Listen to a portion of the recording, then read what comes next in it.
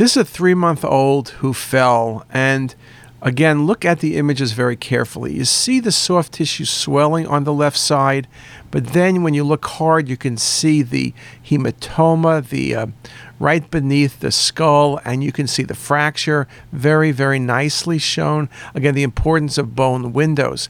Fractures can be very subtle or be confused in patients at this age because you think perhaps it's a suture, but you really see the associated epidural hematoma as well as a scalp hematoma.